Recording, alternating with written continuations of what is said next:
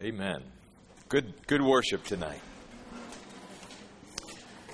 So tonight we're going to begin our study in 1 Samuel 21. 1 Samuel 21, but I'd also like you to find the book of Psalms, because we're going to be in the book of Psalms as well tonight. So 1 Samuel 21, and then also mark the book of Psalms. Tonight can really be summed up in this way.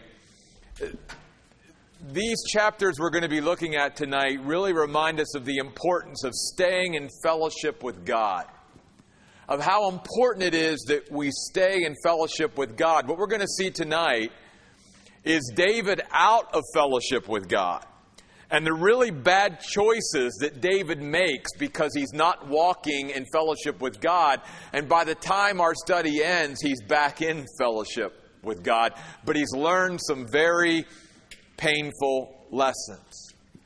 Another sort of overview of these two chapters tonight is we've been looking at David really as a man of faith up to this point, just trusting in God. But tonight we're going to see that David goes from faith to fear to failure. And God doesn't want us to walk in fear. He wants us to walk by faith. But all of us, just like David, are susceptible to allowing our circumstances and the things that we're going through to get the best of us and to begin to be filled with fear rather than faith. When we get our eyes off of Jesus and we get our eyes on our circumstances, then fear can take over. And when fear takes over our lives, as we're going to see tonight with David, then failure comes. The other thing I see in this passage is this. Because of the stress of what David was going through, it caused him to forget three things. It caused him to forget God's plan, God's promises, and God's power. And the same thing is true in our lives. We struggle with that. That sometimes in our life when we're going through those difficult circumstances, and because of the ongoing stress of a situation, we can tend to forget God's plan, His promises, and His power. I mean, David knew God's plan for his life. God sent Samuel to anoint David as the future king of Israel. If he would have just remembered God's plan for his life, he would have never ended up like he did tonight. If he would have remembered God's promises to him, he would have never ended up that. And if he would have never forgotten God's power, the same power that drew him out on the battlefield to fight Goliath fearlessly, courageously. The only one that was willing to do it. Face the giant, strike him down. And that same young man that was so fearless and full of faith a couple chapters ago, now is filled with fear. So let's look at it tonight. From faith to fear to failure. I don't want to take the time tonight necessarily to go through the first 6 or 7 verses here of chapter 21. I want to sum it up this way. David gets up after he finds out that Jonathan says it's too dangerous to come back to the palace and to be around Saul. And he takes off and he ends up with Elimelech and the priest. So just like a couple of weeks ago, a couple chapters ago, when we saw him get up and go to Samuel and the prophets, now he gets up and he goes to Elimelech and the gathering of priests in Nob. And as he gets there, he's looking for provision. He's been on the run for several days. He's hungry. He asks Elimelech, do you have any provision? And Elimelech says, well, I've got bread here, but it's sacred bread. It's the bread that we dedicate, to the Lord. We don't have any common bread. And David says, give that to me. I'm hungry. And Jesus, even in the New Testament, does not criticize David for asking for that bread at that point. That's another story. But David takes the bread. He takes the provision that Elimelech gives him. And then the Bible says in verse 7 of chapter 21, one of Saul's servants was there that day when this took place, detained before the Lord. His name was Doeg, the Edomite, who was in charge of Saul's shepherds.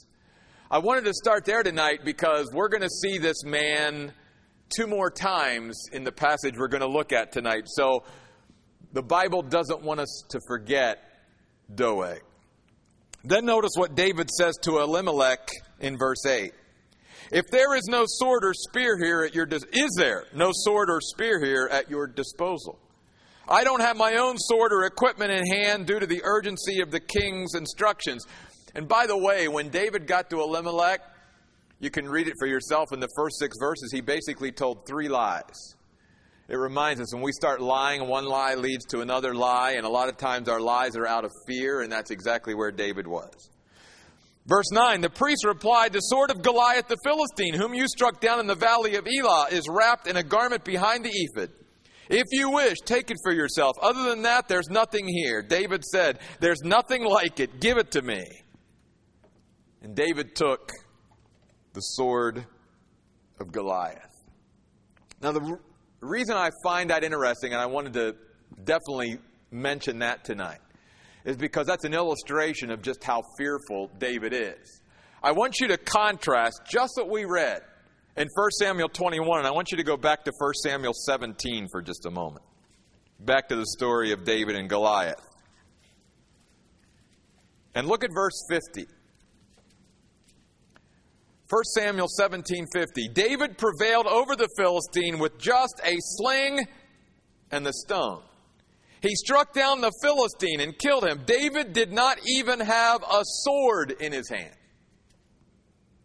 David didn't care about a sword when he went to fight the giant.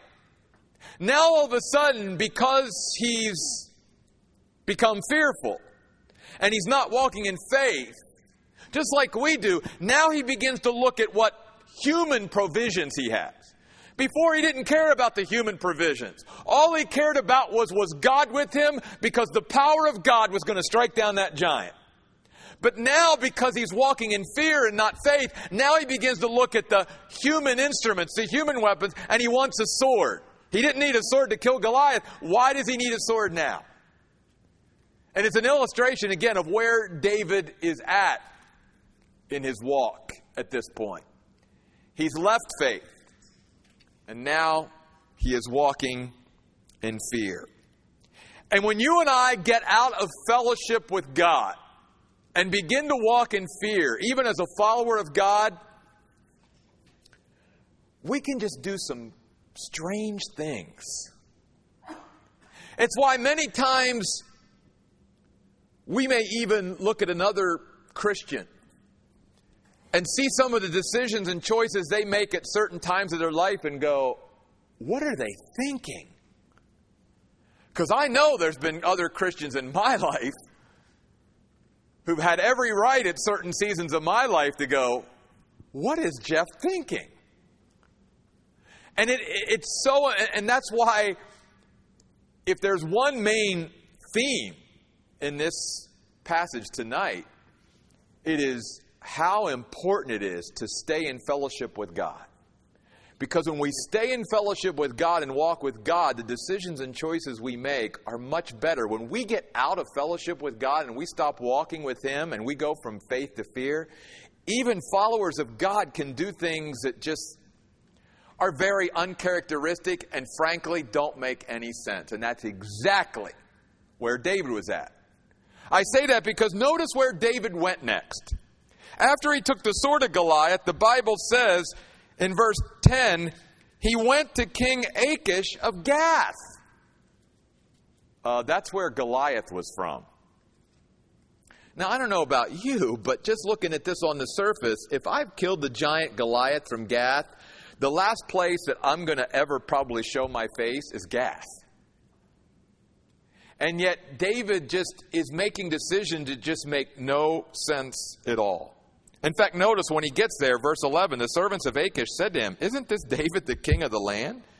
Isn't he the one that they sing about when they dance, saying, Saul struck down his thousands, but David his tens of thousands? That song that those ladies made up a couple chapters ago, that's hit the top of the charts by this point. Everybody in the Middle East knows this song. Not only is Israel singing it, but the Philistines even know this song. And notice, verse 12, David thought about what they said and was very afraid of King Achish of Gath. Okay, wait a minute. He wasn't afraid of the 9-foot giant Goliath. But now he's afraid of this king. Yeah. Because it shows the difference when we're walking in fellowship with God and when we're not. And then notice what he does. Verse 13, it gets even more pitiful. He altered his behavior in their presence. Since he was in their power, he pretended to be insane. Now that's a little bit further of a leap for some people than others. Some people are a bit closer to that. Some don't have to quite pretend as much. But he pretended to be insane. Notice, making marks on the doors of the gate and letting his saliva run down in his beard.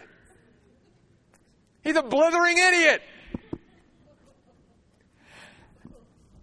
And you and I, even we go, wow, this is the same guy who marched out on the battlefield all by himself with his little sling and stones and slayed Goliath and was fearless and courageous and walking with God and walking in his power and slaying giants. And now he's this guy who's cowering in the corner in Gath, and he's so afraid that he's afraid what they're going to do to him now that he totally just acts like a fool, like a madman. And it's just a very vivid and sad illustration of what happens to the people of God when we get out of fellowship with God. That people can look at our lives and go, what are they thinking? And you even think about what a terrible witness and testimony. A couple chapters ago, man, he was a great witness and testimony to God and to the power of God. And now, the enemies of God are like, if he's a follower of this Jehovah God, I don't want any parts of it. Because I love what this king says. Achish said to his servants in verse 14, look at this madman. Literally in the Hebrew, this fool. Why did you bring him to me? Do I have a shortage of fools that you brought this man to me to display his insanity in front of me? Literally in the Hebrew, it's like, do you think I need or want more fools around me? I don't need any more. I have enough. He says, should this man enter my house? Wow. Wow. And yet, chapter 21 of 1 Samuel is a sobering reminder to any of us as followers of God of how different it is to be walking in fellowship with God in faith and to be walking out of fellowship with God in fear. And the contrast. Same man, but different spiritual circumstances. And if we're honest, we've all been there. There have been times in our life, man, we're in fellowship with God. We are close to God. We're trusting in Him, and we're slaying giants. And we're living in victory. And then there's other times in our life where we stop focusing on Jesus. And instead of continuing to focus on God, we start focusing on our circumstances. And as soon as we do that, we open up the door for fear to flood into our lives. And when that happens, we can begin to act and make very foolish decisions in our life and act like a fool. Chapter 22, though, it doesn't end there. The Bible says David left there and escaped to the cave of Adullam. The word Adullam means refuge. And David was beginning now to learn some hard lessons about being out of fellowship with God. When he went into that cave, God, I believe, met him there.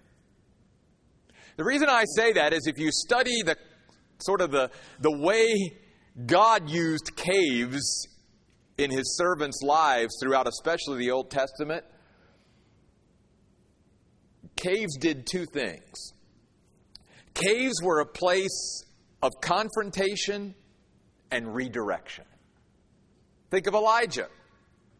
Had his pity party, went into the cave. God left him there for a little bit, but then God confronted Elijah, and then God redirected his life. And that's exactly what David needed. He needed to be confronted with where he was at spiritually, and he needed to be redirected by God.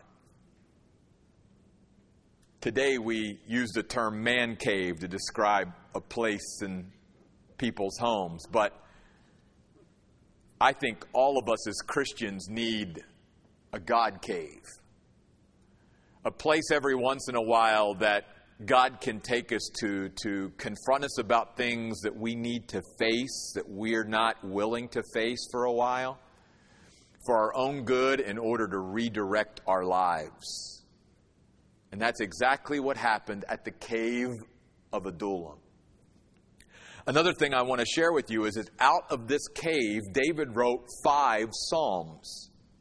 I don't want to look at all 5 tonight. I want to look at one. I want to read one to you as you follow along. And I'd like to encourage you the next 4 days, Wednesday, Thursday, Friday, and Saturday, to read each day one of the other Psalms that David wrote out of this cave experience. I think it will be more meaningful to you when you know the background of when David wrote these 5 Psalms. And the 5 Psalms are these. They are Psalm 57, and then Psalms 140 through 143. So 140, 141, 142, 143. I'd like you to turn to Psalm 57 tonight and follow along as I read that psalm. And I think it will have meaning to you when you know at what time of life David wrote this psalm. Psalm 57. David starts, "Have mercy on me, O God. Have mercy on me, for in you I have taken shelter. In the shadow of your wings I take shelter until trouble passes. I cry out for help to the sovereign God, to the God who vindicates me. May he send help from heaven and deliver me from my enemies who hurl insults. Selah. May God send his loyal love and faithfulness. I am surrounded by lions. I lie down among those who want to devour me, men whose teeth are spears and arrows, whose tongues are a sharp sword. Rise up above the sky, O God. May your splendor cover the whole earth. They have prepared a net to trap me. I am discouraged. They have dug a pit for me. They will fall into it. Selah. I am determined, O God. I am determined. I will sing and praise you. Awake, my soul. Awake, O stringed instrument and harp. I will wake up at dawn. I will give you thanks before the nations, O Master. I will sing praises to you before foreigners. For your loyal love extends beyond the sky, and your faithfulness reaches the clouds. Rise up above the sky, O God. May your splendor cover the whole earth." Great psalm, Psalm 57. Back to 1 Samuel 22. Notice also something very cool at this time in David's life. The Bible says when his brothers and the rest of his father's family learned about it, they went down there to him. Wow. A lot's taken place. Because remember, most of his family, they didn't want anything to do with David. His brothers were jealous of him. And yet now at this point in his life, his family sort of gathers around him and reunites to support him at this time. There's a family sort of reconciliation and reunion going on here in the midst of everything else that David is dealing with. And I'm sure that that was an encouragement to David. Also, we read in verse 2 of 1 Samuel 22 that all of those who were in trouble or owed someone money or were discontented gathered around him, and he became their leader. He had about 400 men with him. These are the group of men called David's mighty men in the Old Testament. Some of the greatest heroes of the Old Testament are these 400 men. I want to look at them a little bit closer. First of all, notice the characteristics of these men who gathered around David at this point. First of all, it says that they were in trouble. The word literally means being severely pressured. We've talked about this word in the Hebrew before. It was a word that the Hebrews used to press olives, to get olive oil out of olives, and to press grapes, to get wine out of grapes.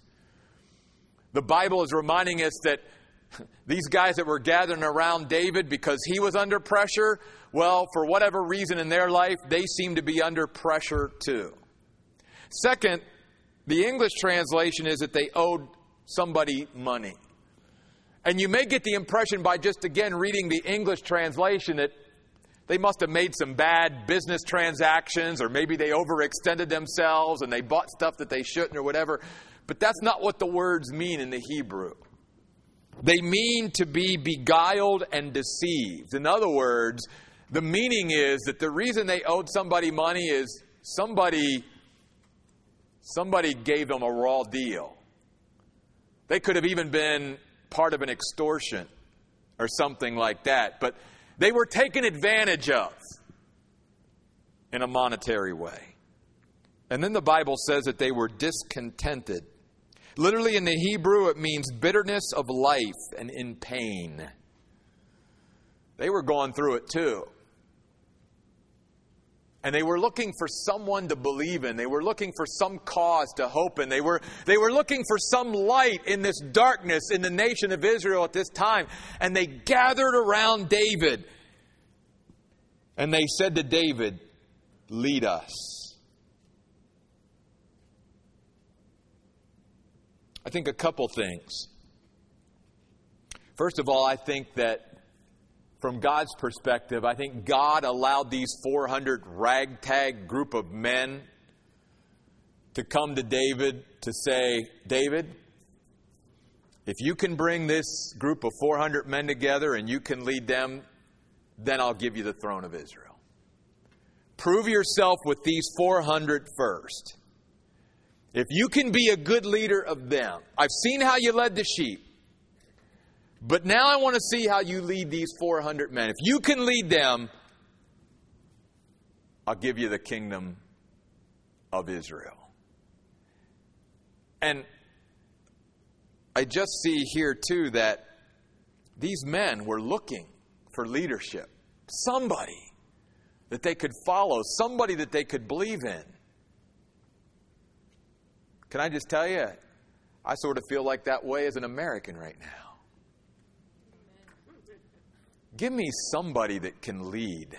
Give me somebody that I can get behind and that I can believe in. That's exactly where they were in Israel at this time. We won't get into that. We'll save that for another message. Verse 3, "Then David went from there to Mizpah in Moab." Why did he go to Moab? Why Moab? Well, because his great-grandmother Ruth was living there. And David knew that the king of Moab was favorably, I can't get this out, favorably disposed to the family of Ruth. And so he knew that he would find favor with the king of Moab because of the favor that Ruth had brought to that family many, many years ago. And he says to the king, "Please let my father and mother stay with you until I know what God is going to do for me."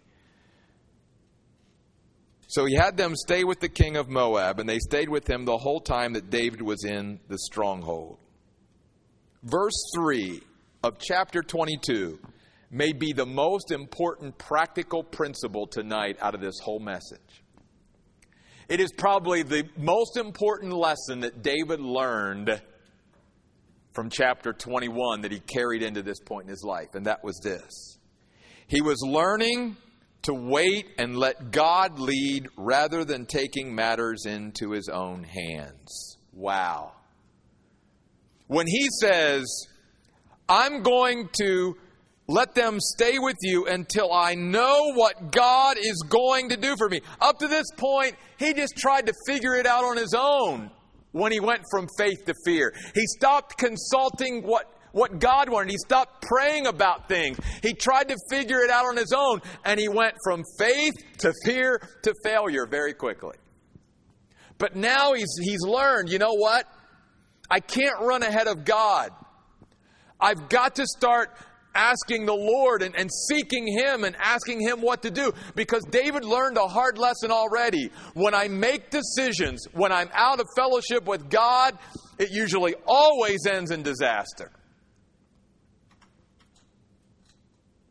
You and I have all been there. We made decisions in life, and some of them didn't blow up too bad because they were small decisions. But sometimes as Christians, we've made big decisions, big life decisions when we were out of fellowship with God, and boy, did it blow up on us. And can I just say, as a pastor dealing with people all the time in 27 years, I could give you story after story after story of people who've said, yep, boy, did I make a decision when I wasn't really walking close to God, and boy, I'm paying for it. And that's why if there's any two chapters in the Bible, in the whole Bible, that should encourage us as followers of God to stay in fellowship with God, it's 1 Samuel 21 and 22. Because those chapters teach us the peril of making decisions and choices when we're out of God's fellowship, and yet how good it is and how prosperous it is when we make decisions and choices when we're in fellowship with God. And David was learning that. I can't keep taking matters into my own hand. I'm going to keep them here, and I'm not going to make a move. I'm not going to make a step until I figure out, as he says, what God is going to do for me. So notice the Bible says he had them stay with the king of Moab. They stayed with him the whole time that David was in the stronghold. I want to stop there for a moment. A couple weeks ago, or maybe it was last week, we looked at the concept of hiding place in the Bible, a place of refuge. Tonight, I want to take a few moments and look at the concept of stronghold. It literally, in the Hebrew, this word means a secured fortification. A secured fortification. In other words, where's our security? Is our security in anything or anyone, or is our security just in God? Is He our stronghold? And David was learning at this point in his life that God was really my only secure fortification. He was my only stronghold. And the Hebrew word that's used here in chapter 22, verse 4 is the Hebrew word matsud. I'll spell it for you. M-A-T-S-W-U-D.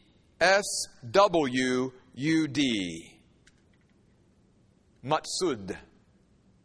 And it's used 5 times by David in the Psalms. And I want to show you those other places where David uses the concept of stronghold to not speak about a physical cave somewhere in the Middle East, but about his God. Turn with me to Psalm 18, verse 2. And we're going to just travel through the Psalms for just a moment, and then we'll wrap this up tonight. Psalm 18, verse 2. And in doing this and seeing these verses, I hope that all of us will be encouraged to make God our stronghold. He is our only security in this life. I'm just going to begin actually in verse 1. He said, I love you, Lord, my source of strength. Verse 2, the Lord is my high ridge, my stronghold, matsud, my deliverer. My God is my rocky summit where I take shelter. My hiding place, we talked about that last week. My shield, the horn that saves me, and my refuge. Then turn to Psalm 31. Psalm 31. I'm just going to begin in verse 1. In you, O Lord, I have taken shelter. Never let me be humiliated. Vindicate me by rescuing me. Listen to me. Quickly deliver me. Be my protector and refuge, a stronghold, matsud, where I can be safe. For you are my high ridge and my stronghold. For the sake of your own reputation, you lead me and guide me. Psalm 71, verse 3.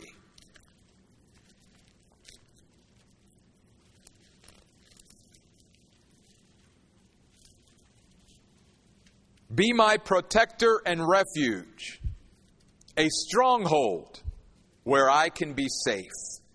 For you are my high ridge and my stronghold. 2 more. Psalm 91. Psalm 91.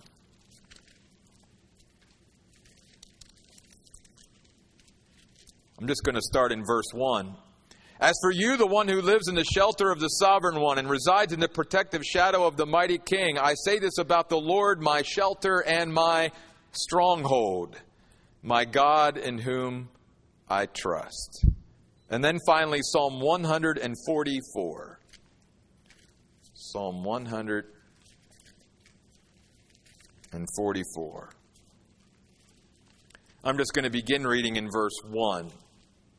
The Lord my protector deserves praise, the one who trains my hands for battle and my fingers for war, who loves me and is my stronghold, my refuge and my deliverer, my shield and the one in whom I take shelter, who makes nations submit to me. David in his life literally had a stronghold that he sought refuge and found safety and security. But he learned through that experience that it was really God and God alone that was his stronghold, his security, his safety. Hopefully all of us will continue to learn that as we go through life. That really there is no ultimate security in anyone or anything but God alone. All right. Back to 1 Samuel 22, and we'll finish this up tonight.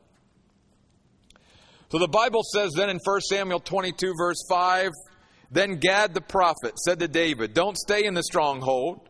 Go to the land of Judah. So David left and went to the forest of Hereth. But Saul found out the whereabouts of David and the men who were with him.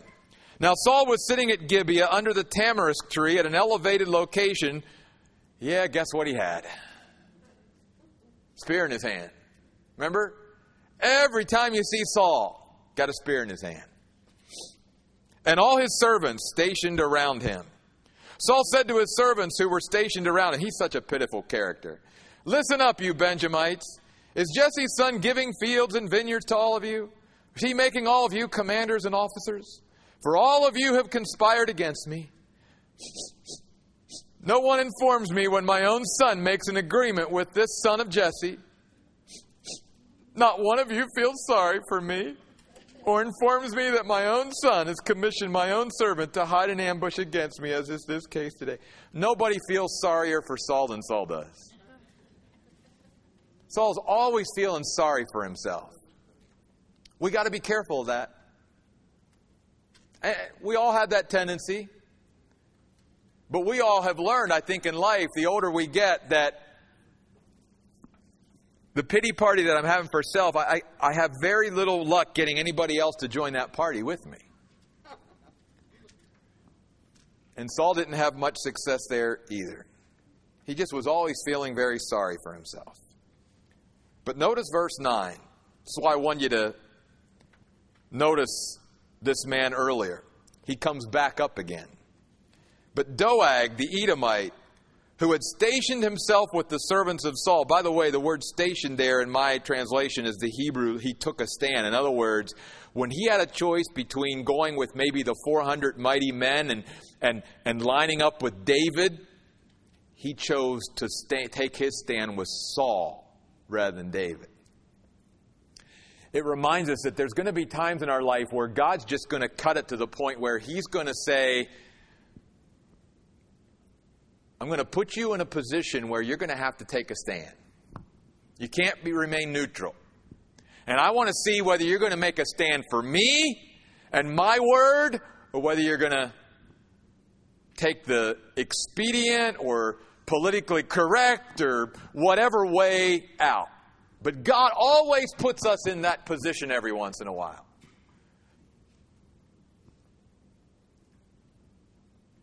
Doeg sort of failed the test. He took his stand with Saul.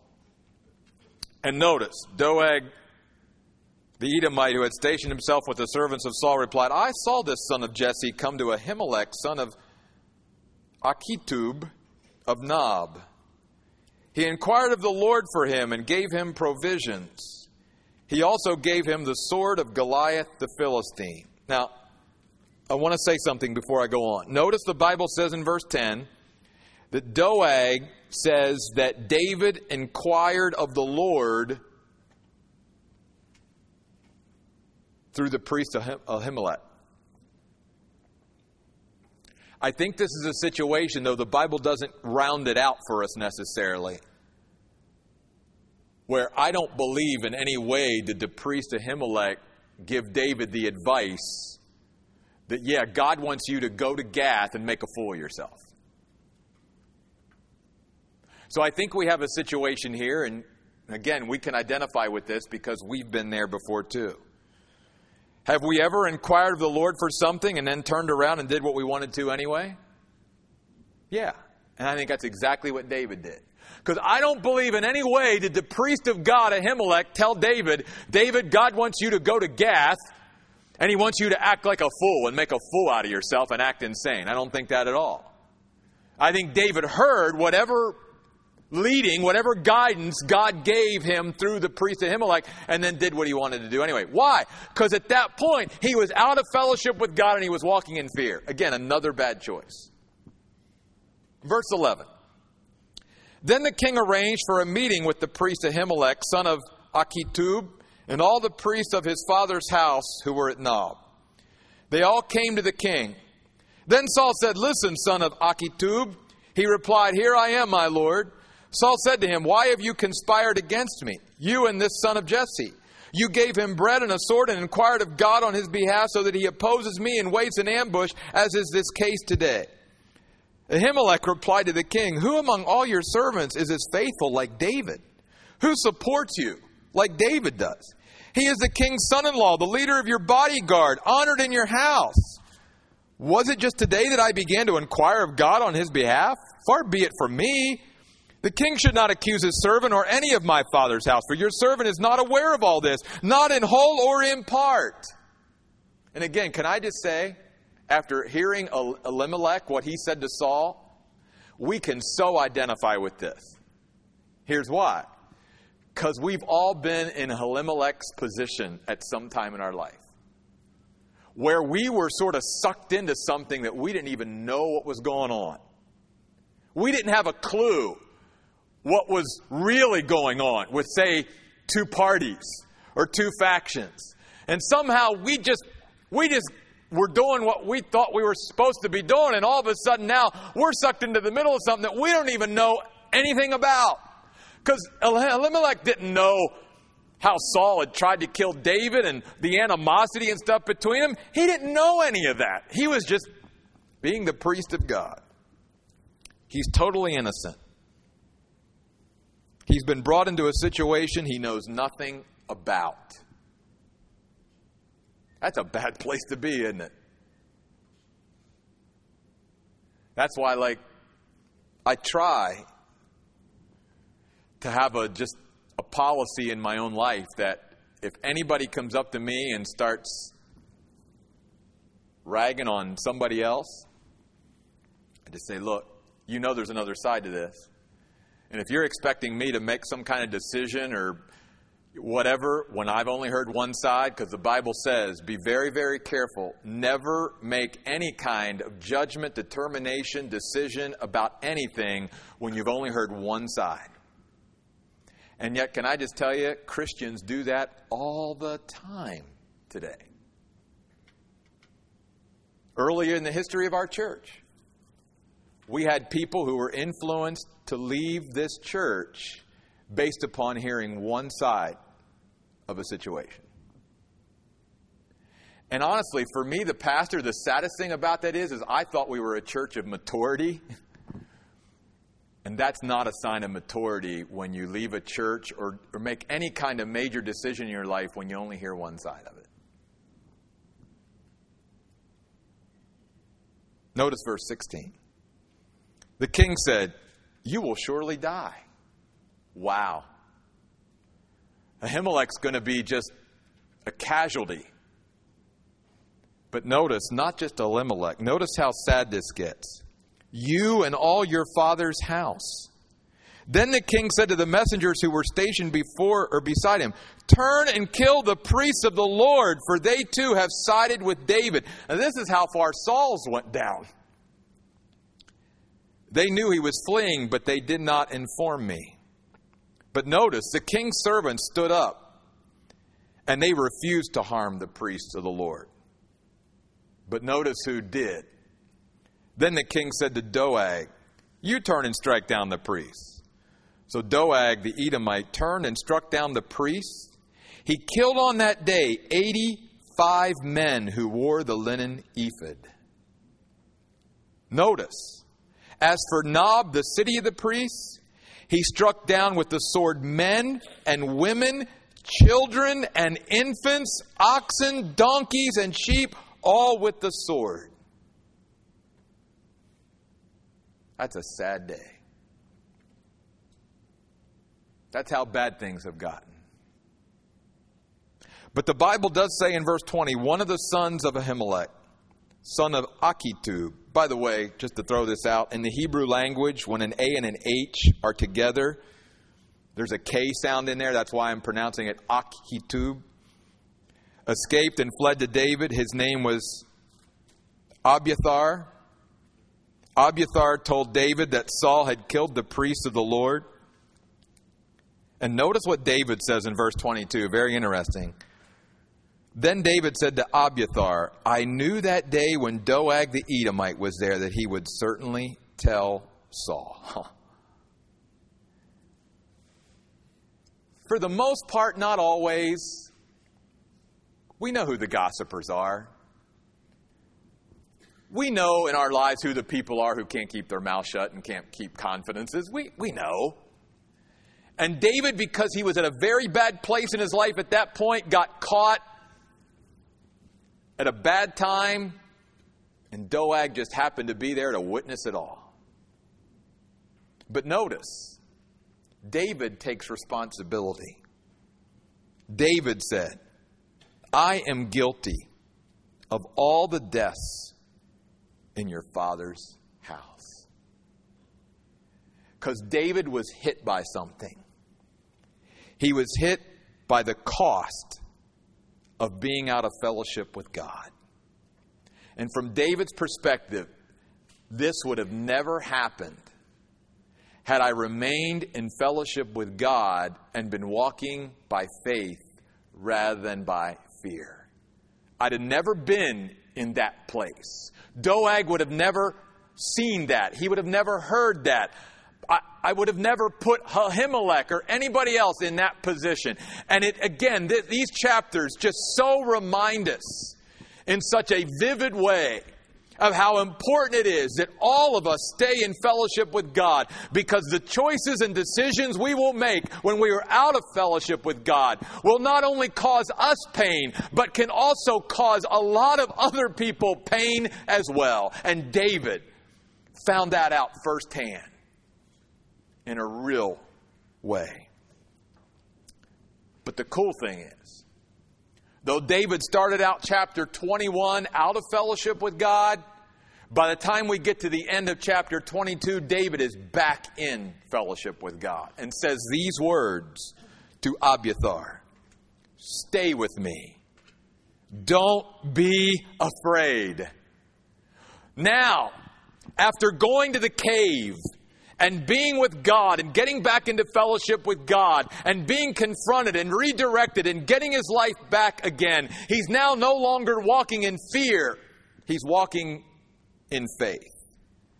And notice he says in the last words of chapter 22, "Whoever seeks my life is also seeking your life as well." But notice these words of faith: "You are secure with me." The word secure in the Hebrew there means to be preserved. In other words, David is promising Abiathar's preservation because he's with David, which again goes back to the faith now that David has gotten back, because David now realizes God's going to preserve me. God's going to protect me because he's got a plan for my life, and one day I'm going to rule Israel. And so if he's with me, he's going to be okay too. And he could encourage faith in Abiathar because of now the faith that he had, because he was no longer walking in fear. You and I will pass along where we are with the Lord. If we're walking in faith, we'll encourage others in faith. We'll pass along faith to others. If we're walking in fear, we'll pass along fear to others. One of the sad regrets I have in my life were the years that I spent struggling with anxiety and fear. Because whether it was conscious or unconscious, I know I passed that on to my children, to others that were around me at that time, and it's something that I'm going to be accountable for. But when we walk in fellowship with God and we walk in faith, we can also pass that along to others as well. And David was now back in fellowship with God. Folks, let's learn the hard lesson that David learned. Choices and decisions made out of fellowship with God can bring a lot of pain to our lives and so many others. Let's stay in fellowship with God. And let's remember the lesson of David in chapter 22, verse 3. Let's stay right where we are until we know what God is going to do for us. Let's not run ahead of God. Let's not take matters into our own hands until we know what God wants us to do. Let's pray. God, thank you. Thank you, God, that the Bible is so real and so relevant, and we can so relate to it. That even a great hero of the faith like David, we see his struggles because we know we struggle as well. That at times in our life we go from faith to fear and from fear to faith.